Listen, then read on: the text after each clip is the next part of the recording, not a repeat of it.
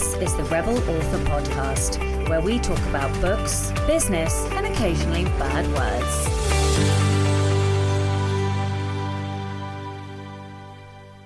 Hello, Rebels, and welcome to episode 151 of the Rebel Author Podcast. Today, I'm speaking to one of my oldest friends, Suzie Speaks, all about social media management for authors. And I am coming to you live from South Africa. So if the audio is a little odd, that is why. I'm not in my normal office, which has some acoustic dampening because of the very monstrous bookcase that I have, and I'm in a studio apartment with very little furniture, so it's probably a little bit echoey today, and it might possibly be next week as well, because I will still be in South Africa, although by the time you hear the following episode, I will be back home at that point. So, to last week's question, which was, what bestseller would you like to deconstruct? CJ Dainton said, such a fun episode. I'd probably deconstruct Lincoln in the Bardo. S.L. Lager Author said, great interview, loved yours with Joanna Penn. Thank you. Yes, I was on Joanna Penn's podcast. I will tell you about that in my personal update. Arabelle said, absolutely loved this episode. So excited to get my teeth into this book with a bestseller of choice. Already started it. Whoa, that makes me nervous. Sarah Snipes said, question, I love the idea of the Rebel Readers Masterclass. Digging through books like you mentioned in the podcast, will that continue or will you be moving to a different type of class? Can you say what that is? So the Rebel Readers Masterclass is going to continue for the foreseeable future. We do a minimum of 4 classes a year. We often do movie nights attached to the books if there are movies connected to the books. And in terms of whether or not I'm going to be doing a proper course, a full course connected to the anatomy of a bestseller, I have ideas. I definitely have ideas. Whether or not I have the time, that is the real question. So yes, I have thought about it. I even have a structure for the course, but I am undecided as yet whether or not I actually have the time to do it. So this week's question is, what has surprised you recently? So the surprise for me, and I'm probably going to sound very stupid now, is that here in the southern hemisphere in South Africa, the moon is not the same way as it is in the northern hemisphere, and that thought had never occurred to me until I looked up, or until my wife looked up and went, oh, the moon doesn't look right, and then I looked up and then proceeded a Googling to discover that, of course, when you're on a spherical object, the moon is going to look different from different points on that ball. So that is what surprised me, and I would like to know what surprised you recently. The book recommendation of the week this week is How to Write a Successful Series, Writing Strategies for Authors by Helen B. Scheurer. Now, Helen has been a guest on the show and is going to be a guest on the show talking all about this very topic, and that is coming up very, very soon. But as this episode goes live, her book will have just launched. I read it. I adored it. I got to read a beta copy or an ARC copy. I can't quite remember now. It's fantastic. It is jam-packed full, and she also has some amazing goodies if you sign up to her mailing list as well. So I highly, highly recommend you go and check out this book. If you want to write a series, if you want ideas or information on how to write a series successfully, if you want tips on both the craft aspects, the marketing aspects on how to capitalize on writing a series, you do not want to miss out on this book. So, in personal news, yes, I am in South Africa. It is literally the day before my sister's wedding, and so great timing. I'm actually doing this podcast a little bit early on Wednesday, the 10th of August. Usually I record on a Thursday, but both of these episodes are going to be recorded on a Wednesday for the next couple of weeks, just because I'm in South Africa and events mean that that's what I have to do. So, we have seen some absolutely incredible things already. We went to Adam's Calendar, which is the equivalent of the English Stonehenge. It's basically the African version of that, and the oral myths and history around it suggest that it was the birthplace of humans and humanity, and there are a lot of interesting tales that may sound like conspiracies. That just makes it all the more fascinating and interesting to me to hear about what these tales are. The other thing that I have been to see so far is the giant's footprint, and this is a footprint made in granite, and there's lots of information about the composition of the stone versus the stone around it, why the footprint is upright, and I have got some photos which I've been sharing on my Instagram stories. Hopefully some of you have managed to see that. The footprint is about 4 feet long, maybe 5 feet long.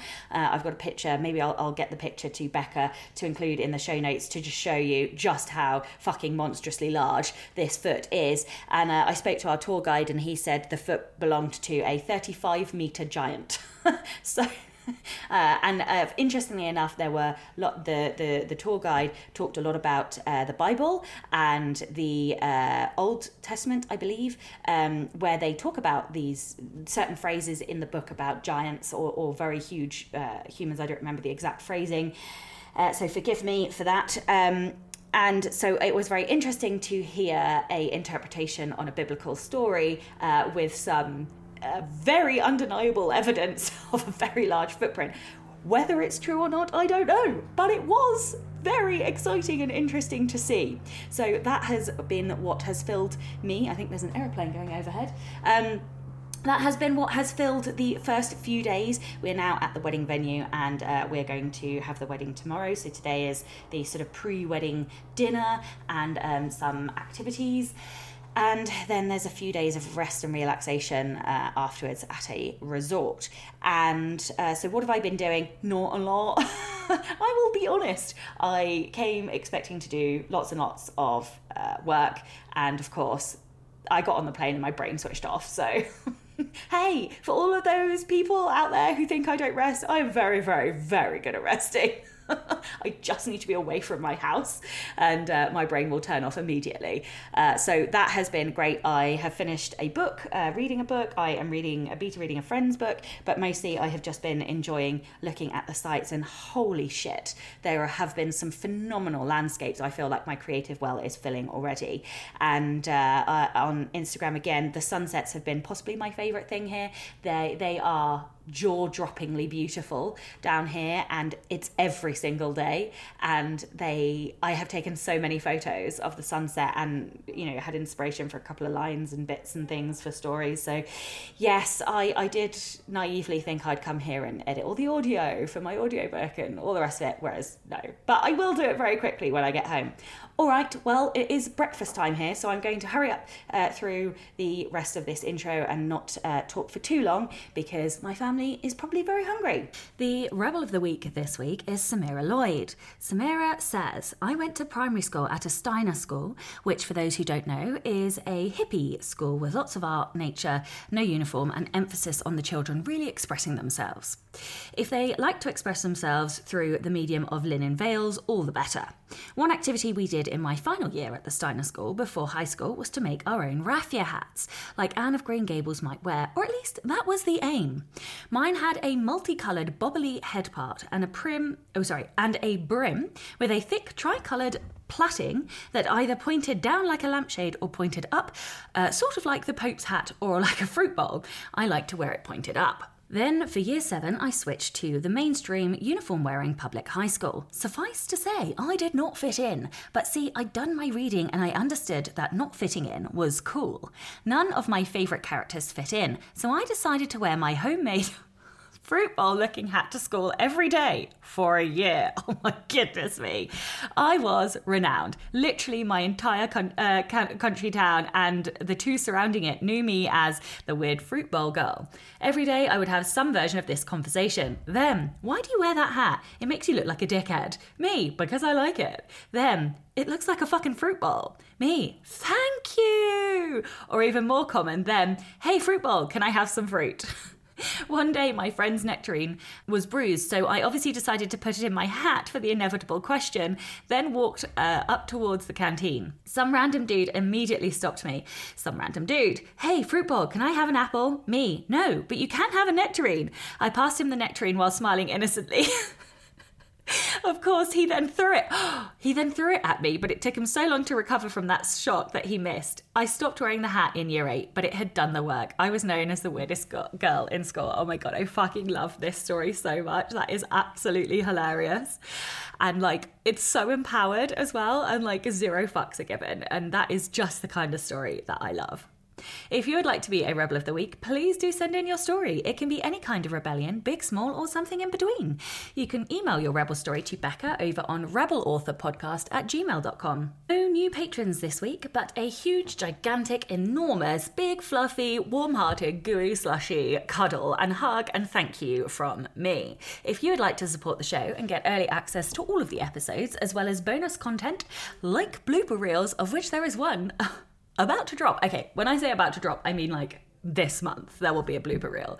And video nights and Rebel Reader masterclasses and all kinds of amazing stuff, then you can from as little as $2 a month by visiting patreon.com/Sasha Black. Okay, that is it from me this week. Let's get on with the episode. Hello and welcome to the Rebel Author Podcast. I am so excited because I have one of my actual BFFs on the show today. Suzie Speaks is a social media manager and creator of the popular Suzie Speaks blog. A Pinterest and Instagram specialist, she has worked with hundreds of authors, bloggers, and business owners all over the world to boost their social media platforms and grow their online presence. She lives in Birmingham, UK, with her husband and loves writing, musical theatre, and exploring new places like Dubrovnik when we went for a girls' holiday. Hello and welcome. Hello, it's so nice to speak to you. I know, like when I'm not drunk and FaceTiming you with crisp packets and things. Mini cheddars. Yeah, mini cheddars, that was it. Oh, Suzie likes to take screenshots, the bastard, and then send them to me when I'm sober. But anyway. Use it for bribery later. Yeah, do you remember when you said? Right, tell everyone a little bit about you and how, like, your journey. How did you get to where you are today? So, as you said, I am a blogger and social media manager. But for 10 years, I was actually a teacher. I trained as a classical violinist, as you do, and pretty quickly realised after going to university that that was not for me. And then sort of fell into teaching afterwards. And anyone who's ever worked in the education sector knows it's a very challenging job to work in. And so I started writing because writing has always been a form of therapy. And I would go and buy all these gorgeous notebooks and just free write. And they were starting to pile up. And my husband, who's an IT technician, who most people know as the bloke, one day suggested to me, well, why don't you start a blog? And I'd never even heard of a blog, had no idea what it was. And so just randomly signed up for a free WordPress account in 2013 and just started writing nonsense. And then people started liking the nonsense. They were commenting on it and sending me emails and sharing my posts. And it was like, oh, this is fun. And I had a Facebook account, but bear in mind, when I graduated and was working full time, Facebook or anything didn't exist. It was only launched, I think, 2005. Well, by that point, I was in full-time employment. So, oh my God. But nothing existed. So I've had to learn as I've been going along. And when I started sort of building up my own social media accounts, I started getting messages from people going, how do I do this? And what's this for? And why do you use that hashtag? And I thought, oh, perhaps I could do something more with this. And by 2015, again, when I started the blog, there was no expectation or intention behind it. And by 2015, I managed to quit teaching. It wasn't an immediate, right, okay, I'm now walking away from teaching to become a social media manager. It was quite a slow process. So I did supply teaching along with social media management for about a year or so. But since then, I've been doing social media management full time, and it's the best job ever. I still remember when you were doing supply, and it just feels like a lifetime ago. It was what, 2015, I handed in my resignation, started doing supply in the September of that, and then pretty much stopped it a year later. So it was a long time ago. When did we meet? 2015. Oh, okay. So it was that year. That was the first bash that we did. That was the first bloggers bash. Yeah. I saw a tweet about it randomly and sent you a message. And I've said this to you many, many, many, many times.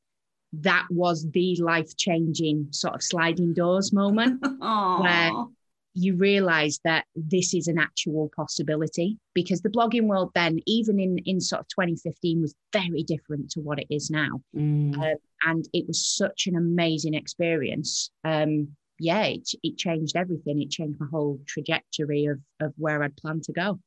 Oh, love that. I love it so much. All right. Well, we are here to talk about what you do day to day, which is social media management.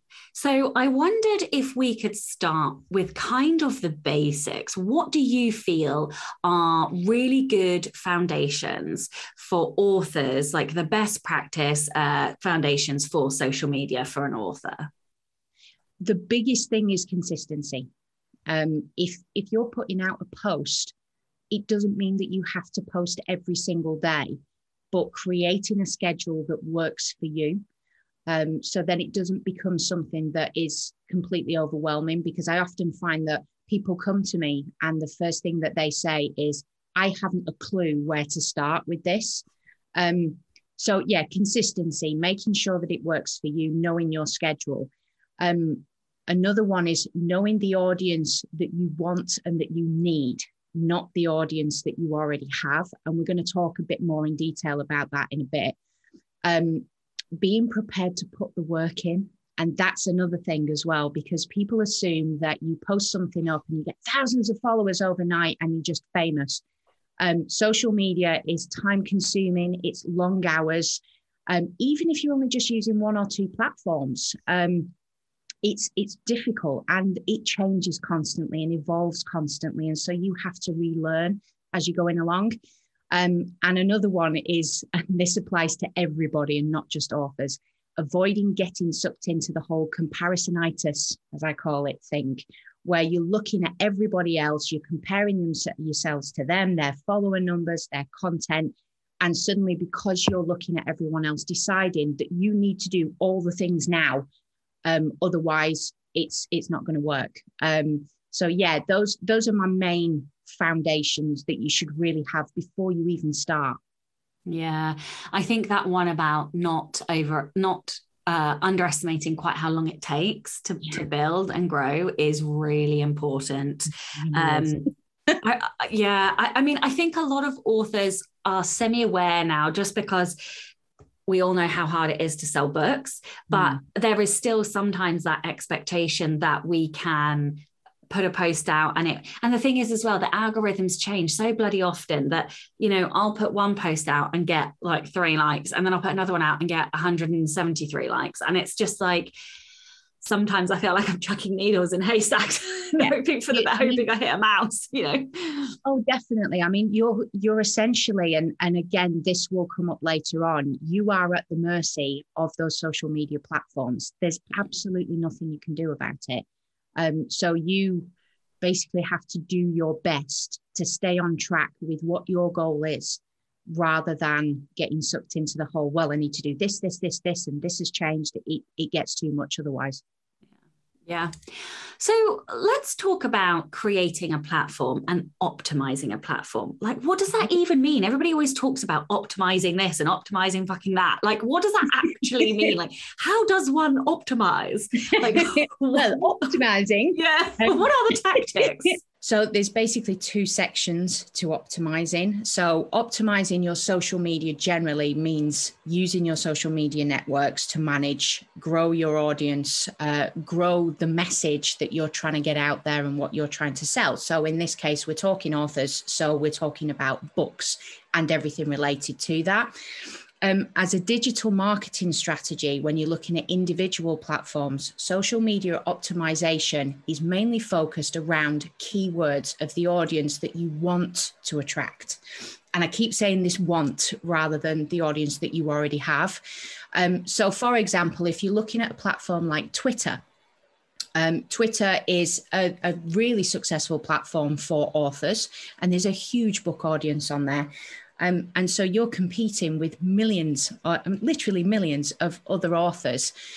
So you have to make yourself stand out by optimizing your profile, particularly in the bio section. So say, for example, if you are a YA author, you would put that in your bio, YA author, and include a hashtag or two as well, because people find you through hashtags. Putting the keywords in as succinctly as possible without sort of rambling at the top will really help to explain to a potential follower as to who you are, what you do, what your books are about, and why they should read them. And it's other things as well that people don't often talk about, of having a cover header that makes sense. So if you've written a whole series of books, have the header with your books in there, having a logo of a nice picture of you. It still surprises me the sort of profile pictures that people will put up and then want to sell something, because everything is very visual and people will look at it in a glance and just go, nope, based on that picture alone. So that's really sort of optimization. Sometimes the details that you're asked for on social media, I don't necessarily agree with. I never put down my address. I never put down my main contact details, but it is useful to add in things like an email address should someone want to contact you, particularly, about your books, including links to your author website or your Amazon, or, if you have a link tree or things like that, including all those in your bio as well. Just explain what a link tree is in case people haven't heard of it. So a link tree is something where, say, for example, if you have a particular, you've got, 10,000 links to different places that are advertising different things, a link tree will put it all into one place. So when you click on the link tree link, you'll then be taken to a section where you've got, say, latest release, and then author website, or, free download. And it just allows you to combine all those links together. Yeah, that, and I actually use Linktree as well, and I find that super useful, although I am a bit shit at updating it. But it is super useful. Okay. Do we need to optimize posts at all? Is that a thing? Yeah, definitely. I mean, sometimes it doesn't have to be every single post, but it's the important posts that you're looking at. So say, for example, you have a new release. Well, what are those keywords in that new release that you want people to find you? And hashtags, what hashtags are you going to be using with that as well? A launch post needs to be done in a way where, you want a little bit of information about what the book is about, why people should buy it, or if you've sent out advanced copies, reviews that you've had from it and the hashtags that go with it. So using those keywords that match your book in that will help to, get it out there. How do you know what a good hashtag is? Like, is there a method of searching for them? Do you just use like a generator from a website? Like, how does one find good hashtags? You can use a generator. There is a hashtag for everything, but when you're looking for the most popular hashtags, the way that I find them, particularly if you're going on Instagram and things like that, you can type in a hashtag and it will actually tell you how many millions of times it's been used within a certain amount of time. So it's useful to sort of keep a note of those, and the more popular ones that are used regularly, use them regularly as well. Another one, another way of finding sort of decent hashtags is to look at people who have much larger follower numbers and very popular posts and see what hashtags they're using. And there's a bit of a myth to do with hashtags as well, is that you get a maximum of 30 on Instagram. But some people, use 4 or 5. They just need to be relevant. You don't have to use all 30 every time. Okay. All right. Awesome. Yeah. I think that's such a great tip about looking at, like, say if there's a really popular bookstagrammer or whatever and seeing what they're actually posting. Yeah, I love that. I think that's a great idea. I think I know what I'm going to be doing with a certain new genre that I'm going to be writing in. Okay. Yeah. Yeah. Still with pride. Okay. What do you think are some of the biggest mistakes that authors use when trying to use social media? There's so many. I've narrowed it down to two. So many. You're all shit. So many. We talked about it sort of earlier on, but this is the biggest thing for me, is not looking at the audience that you want and you need for the type of books that you write, rather than the audience that you already have. Now, if you have, a lot of people, I'm assuming, who are listening are going to have just a private Facebook page. And then if you start another social media platform, we'll take Instagram, for example. Some of your friends who follow you on, who you're friends with on Facebook, your nan, your uncle, things like that, they'll follow you on your Instagram page as well. But what you're really looking for is, who are your readers? Who do you think your book is targeted towards? What type of readers would enjoy your book? And you're looking at the whole demographics of that. So again, I'm just going to use sort of, young adult fiction author as an example, because that's a lot of the type of social media authors that I work with. What type of people read YA stuff? How can you best market your books to that? And also as well, with that, it's not about the follower numbers. And I know this is probably going to be like, well, of course it is. It's not. I've seen accounts that have literally tens of thousands of followers, and they get absolutely no engagement, no comments, no likes, no shares. People really aren't interested. They've just played a really good game to build up those follower numbers. And then I've seen accounts that have less than 1,000 that are getting hundreds of likes and comments and shares and things like that. And so authors often equate follower numbers to sales, and it's not. That's not the case at all. The important thing about your followers is that it's followers who are interested in you, interested in your books, and most importantly, they're interested in purchasing them and reading them. So I think that's a huge mistake. And it's something that I have to battle with clients all the time, because their expectations is that they want those massive follower numbers. And of course, that's great. And it's great to see an account grow. But at the same time, it's not going to make any difference sort of just mass following 3,000 people if you're going to get zero sales out of it. I'd rather follow, 200-300 to get people who would actually be interested in buying your books.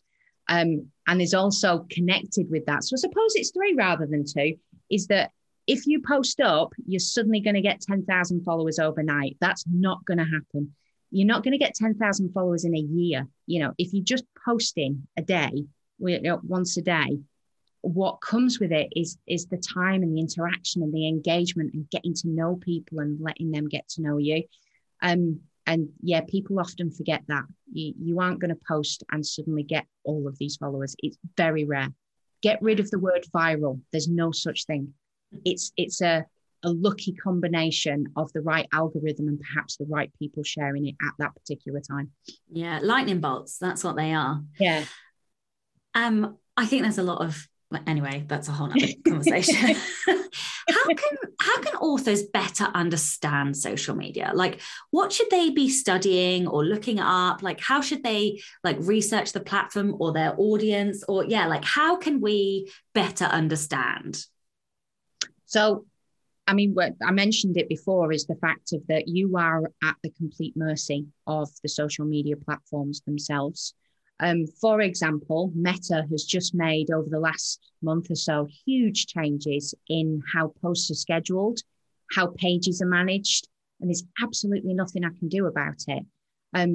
Pinterest made massive changes a couple of years ago, which impacted hugely on thousands and thousands of people.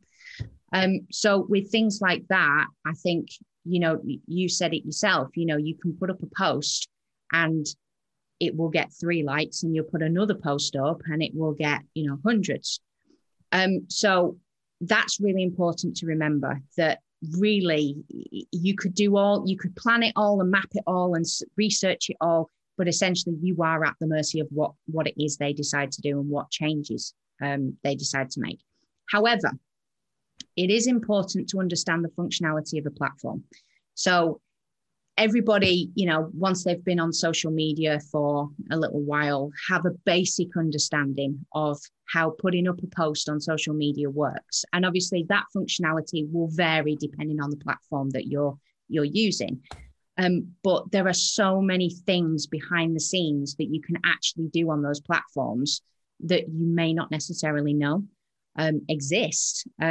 So, I mean, even basics of how to create a really interesting story. There's so many different things that you can include in a story, from graphics and music and links and all sorts of things. Because again, that's changed more recently, where it used to be, I think it was only people with over 10,000 Instagram followers could add in a link. And that's now changed. Everybody can do it now. So start off by learning exactly what the functionality of that platform is and learn as much as possible about it. There are plenty of articles, tutorials. I mean, we're talking millions. But a really important thing when you're reading up on something or watching a tutorial is to make note of when that content was created. Because what I've dealt with over the last couple of years is that I've had social media clients sending me a link to something going, oh, we could do this. And it was written in 2016 and is no longer relevant. So be aware that it's actually up-to-date information that you're researching. And also as well, trial and error is always a really good thing. And particularly if you're just starting out, making note of, if you've put up a post that has done better than the others, what has worked for that? Why has it done much better? What hashtags did you use? Did you reply to any comments that you received? Who shared it out? And if so, what impact did that have on that? So not just researching what other people do, because you can look at what everyone else is doing out there, but also looking at what you're doing and how that has worked and trying to replicate it in some sort of way. Yeah, like there are so many things that change on like social media. And I, for one, am very grateful that we now have the link out on Instagram. And it's funny because, there are things like creating a shop. You can actually create like an Instagram shop and link out to, you can like link products in your posts, like on your images and stuff, which is crazy. I mean, like that's a bit technically too advanced for me, but there are so many things that don't get utilized that you could use to help push and promote your work. So yeah, maybe I should do that for the next book launch. Anyway, you've talked a couple of times about how authors need to consider not the audience that they have, but the audience that they want to grow. So what kind of content should they be producing? What kind of things should authors do to attract and connect with that kind of audience? How do they know what to create? So obviously the main focus is book promotional content, because that's why you have the platforms in the first place. With the book promotional content, you're not just talking book covers, because you've got an opportunity for cover reveals and things. And I've seen you do plenty over the years that just look amazing. But info about the books themselves. So again, I'm using YA fiction just because that's what I deal with a lot. What type of people are interested in YA fiction? What sort of characters that are in your book do you think those readers would be interested in? You can include graphics, information about any release dates, upcoming sales, flash sales, any reviews that you've had from any advanced copies that you've sent out, creating a bit of a buzz about it. But also once it's been launched, any brilliant reviews that you've received afterwards. And really fun ones that I always love putting out on clients' social media accounts is, if somebody has bought an author's book and then sends them a picture of themselves reading that book somewhere, or they've taken it on holiday with them and things like that. Every author I've ever worked with loves receiving messages like that. So sharing a picture of readers actually enjoying your book and linking them into that, and it builds up a bit of a buzz. So obviously you've got all of the book promotional content, and that can also include sort of beautiful pictures of Bookstagram flat lays. Now, flat lays are overhead photos of your book surrounded by things that make it look pretty, essentially. But it's better to try and include things that are actually related to the book and the story itself. If you check out the Bookstagram hashtag on Instagram, there's millions and millions of really stunning, beautiful, fairly easy to recreate images. So those are always visually eye-catching, visually pleasing, will draw somebody in if you're on a visual platform like Pinterest and like Instagram. But it isn't just about your books. Some of the more popular accounts that I see are the ones who share a little bit of information about themselves as an author. So what inspires and motivates them? Where do they get their ideas from? So, for example, I follow an author that posts up places that she goes to when she's looking for writing inspiration. She'll actually sort of go off on holiday for a few days, and she'll put up pictures of where she goes and explain how it inspires her. And I'm not an author, but I really like reading those sorts of posts. I find it interesting. Or have you been to somewhere yourself as an author or as a reader? So have you been to an author event? Is there a picture of you signing a book for somebody? Because that's always such a huge buzz with any author that I ever speak to. If someone comes over and asks them to sign a copy of their own book, it's like, oh, yes, I will. Or what about if you go to book or writing-based events like the London Book Fair? I've learned so much about that from you over the years, and taking short videos when you're there and posting them up, putting up pictures of the people that you meet, pictures of the people who are speaking, all of those sorts of things. Or more about your own daily life. Are you writing a new chapter? Are you currently editing something? Something that made me laugh, where an author was editing something and her dog had come over and basically just plonked a toy in the middle of the notepad while she was in the middle of editing, and that made me smile. So things that make people laugh. It's not a buy my book. It was, okay, my dog's just come over and destroyed my editing process. That's always fun. What about the books that you like to read? We're in the middle of a heat wave. Have you been out in the back garden reading your favorite book? Can we have a picture of like the hot dog legs with the garden in the background, and the book and a nice sort of drink with ice in the background and things like that? Listen, Suzie, no one needs to see my hot dog legs, all right? Yeah, but you only need to look at the sun and you just go brown. I know. I never do a hot dog leg one because I just go sweaty and purple and then back to the sort of milk bottle white again. And also as well, and not everybody feels comfortable about this, but if you do feel comfortable, what about, you as a person? Have you gone on a day trip somewhere? What are you up to? What do you like? Have you eaten a really fantastic sandwich that day? Because sometimes sandwiches really pull in the audience, believe it or not. You're fucking kidding me. No, honestly, some of the brunch pictures that I've put out, honestly, they just fly. People love food. They love animals. They love babies. They love sort of pictures of really nice places. It's not all about the books. Add in a bit of humor, add in a bit of like sandwich. Why not? Switch it up a little bit. Make people interested in you. I love it. All right. That was a fuck ton of ideas. So I really hope everybody has a pen and pencil, because there's so many things I need to write down. So, okay, fine. We're producing content. We're posting content. We're doing stories. What what next? How do we know if it's working? What should we be measuring? I know you mentioned earlier a misperception around followers. So if we're not tracking followers, what should we be tracking? So your insights, they're called insights on all of your individual platforms. And those are basically your analytics, your data, your stats about how your posts have performed. And there's different sort of measuring tools that different people use. So looking at things like reach, how many posts how many people have your post reached over a certain number of time? What has been your most popular post in terms of the amount of likes and comments that you get?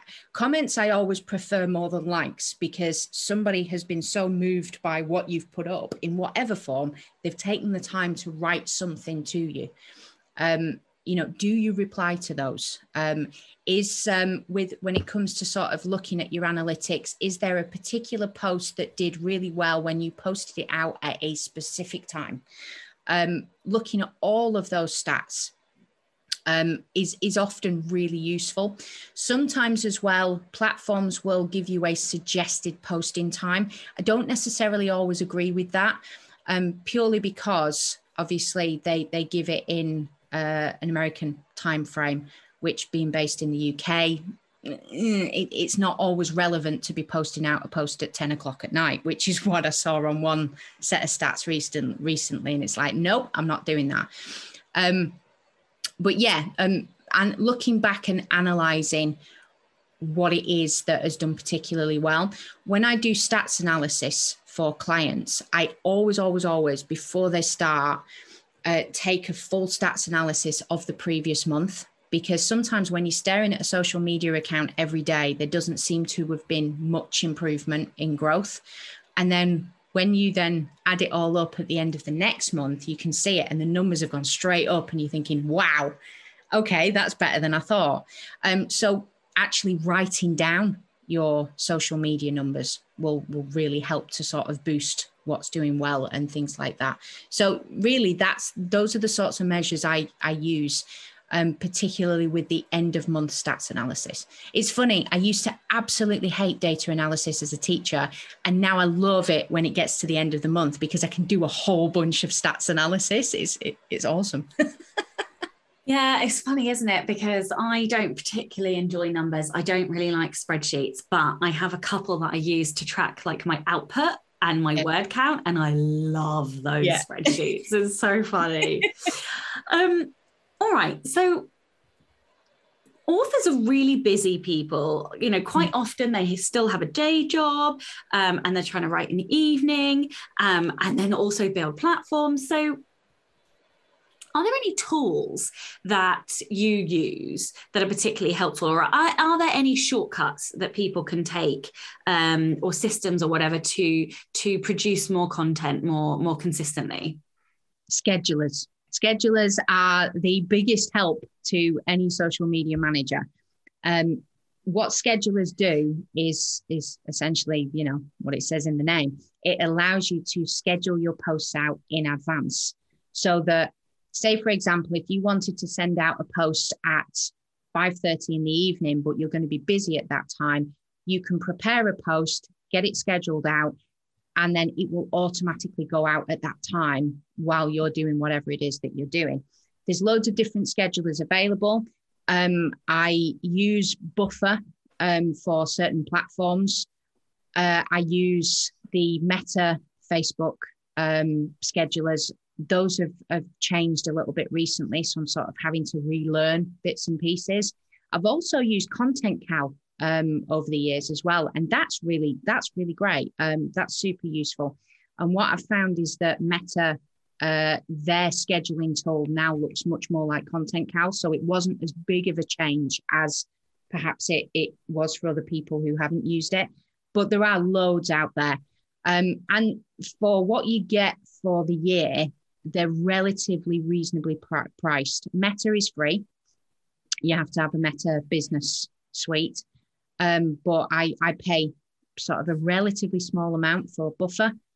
So using schedulers is definitely the biggest tool that you can use to make it easier. And also as well, and this is probably like, everybody already knows this anyway, but you don't have to be a qualified graphic designer to create really nice graphics fairly easily. I use Canva. I've always used Canva. I've used Canva for years. Their functionality is fantastic. When you look at it compared to what it was sort of years ago, and you can get a free version and you can get a paid version. And they're really great. And you can actually create, videos, moving graphics, all sorts of different things. So Canva really saves me a lot of time, and it saves me money because I don't have to work with a graphic designer as well then. Yeah.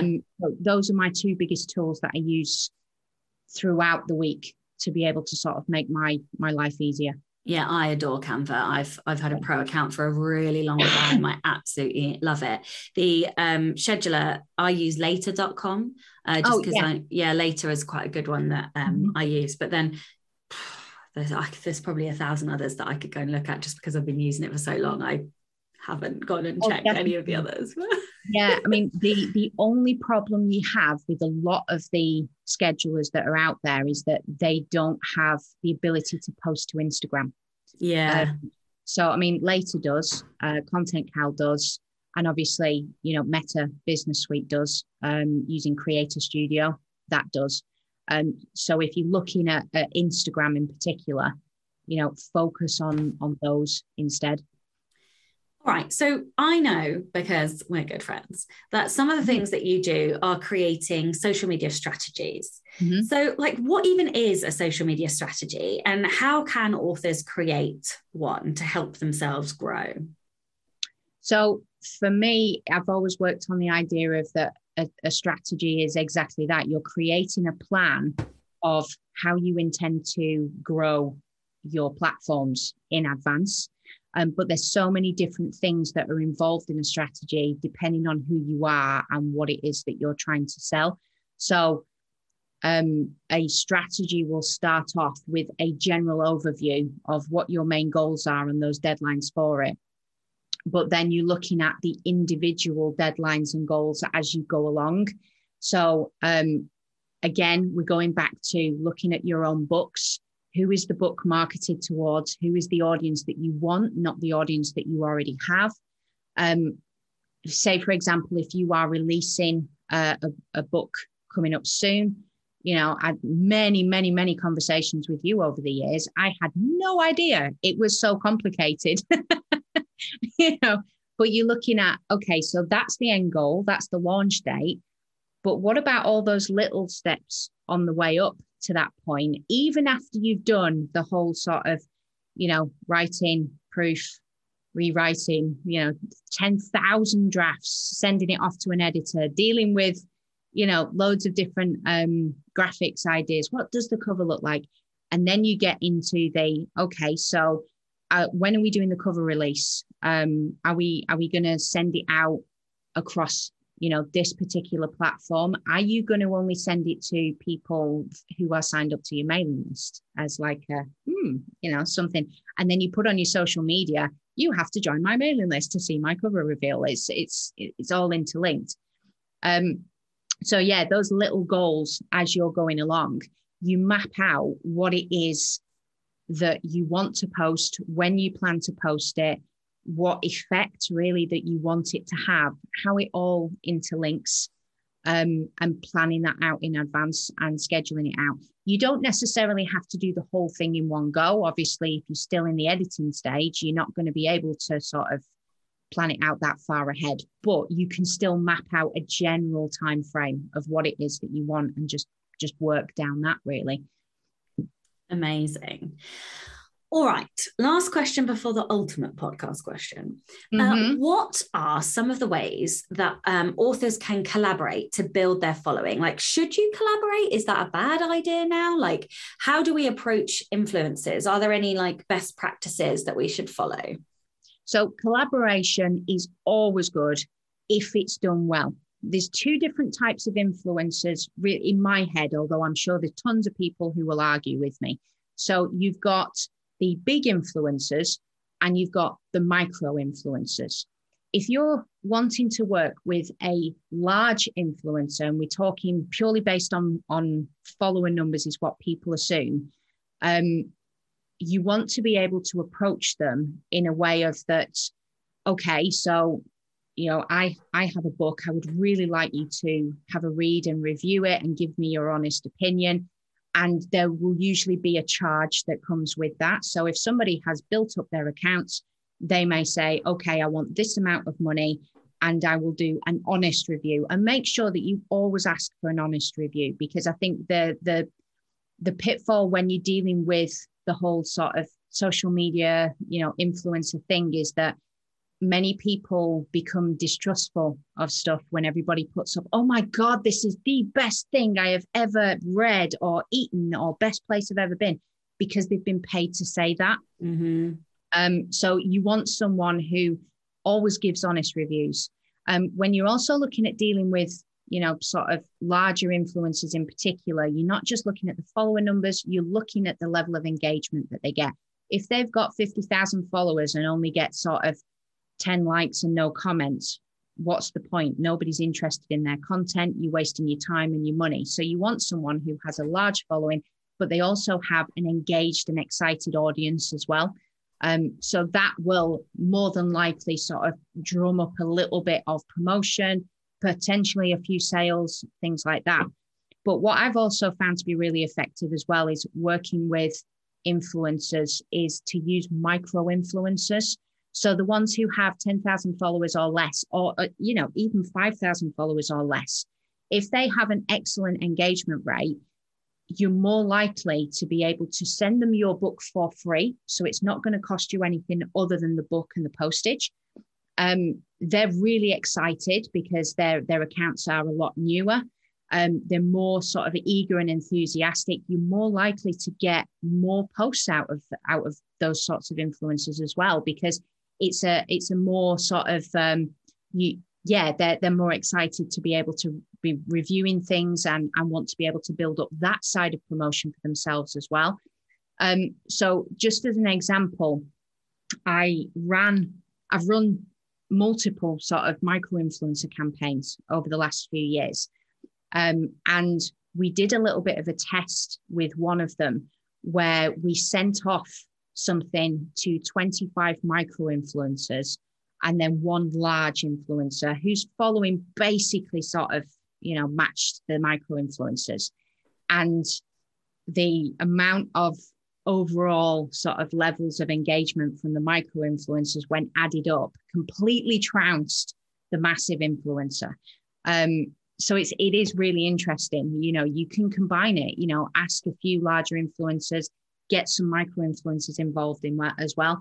When you're approaching an influencer, it is always, better to be polite, because you'd be surprised, like the amount of messages I see from people of, oi, give me your product for free. You're kidding.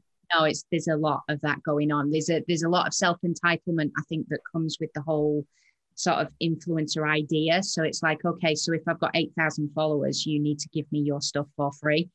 So try and avoid working with those sorts of people.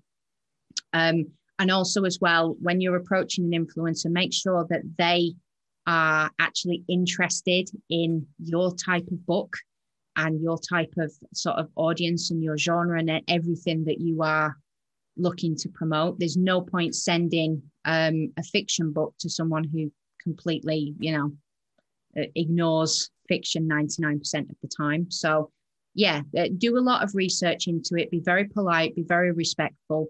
Don't get dragged into, the looking at the follower numbers above anything else, and create a spreadsheet about it. Again, I hate data. I love a good micro influencer spreadsheet.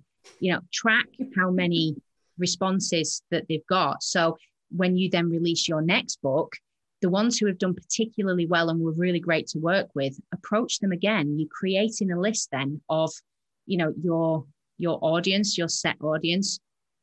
That's one of the big ways of collaboration. Amazing. Well, This is the Rebel Author Podcast. So tell everyone about a time you unleashed your inner rebel. Well, I took a day off. Outrageous. How dare you? I did nothing. I would probably say, because I was a good girl. I was always the good girl. I was always the, top set, do-gooder. I'd punch myself in the face if I had to go to school with me now. But when I was 17, a group of friends and I decided that we wanted to go out for a night on the town.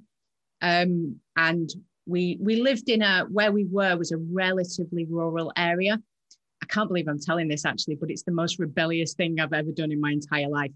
So we all told our parents that we were staying at each other's houses because we'd been friends since the first day of secondary school. So all our families knew each other. And then we went into our local town. And because I was 17 and a complete lightweight, I got very drunk within about 45 minutes of walking into the first place. And so 2 hours later, I still don't remember actually getting into that club, but I was in a club vomiting in the sink and the bouncer had to physically remove me. And so by that point, we had the whole night to ourselves. And I was done by about 10 o'clock. And because we'd all told each other that we were told our parents that we were staying at each other's houses, what we actually did was set up a tent in a field, not that far from where I actually lived, which thinking about the safety of it now, but it was, I was very lucky. It was a proper sort of Enid Blyton-esque sort of area. And so we just dumped a tent in one of the fields. And so after being thrown out of the nightclub, my friends took pity on me and we all came back and built this tent in the dark. It was freezing. It was like -2. It was one of the coldest nights of the year. Oh my God. We built this tent and I had a bottle of, at the time it was Body Shop, Japanese musk. And because I had thrown up, I threw it everywhere, all over the tent in a drunken state. And basically just passed out while the rest of my friends stayed up. And we couldn't really put the tent up properly either. So we just sort of stuck a pole in the middle and we were all just lying there in between these two tent sheets in the middle of a field. And then when I woke up in the morning, it wasn't far from my house. So all I did was just get up and go home. And so you left them all to deal with it. And my parents had no idea why I turned up at like 6:30 in the morning, stinking vomit and Japanese musk. So I'd say it's the most rebellious thing I've ever done, I think. Yeah. And at 40, the most rebellious thing I've ever done is taking a day off. Wow, I'm sure there are things we can't talk about on the podcast, but I love it. I love it. Very lame. It's amazing. Very lame. Tell everyone where they can find out more about you and your services and anything else that you would like to add. So I am at Suzie81speaks.com. If you want to sort of read about my random nonsense on the internet. You can find me on Suzie81 blog on Twitter. You can find me on Suzie Speaks on Instagram and on Pinterest, I think. I am on LinkedIn, but haven't actually posted anything on there for about a year and a half. Do as I say, not as I do. Yeah. My social media account. I've found that a lot, actually. My social media accounts are absolutely terrible because I spend my whole day working on everybody else's. Or you can email me at Suzie81blog@hotmail.co.uk if you're interested in any sort of author social media ideas. Amazing.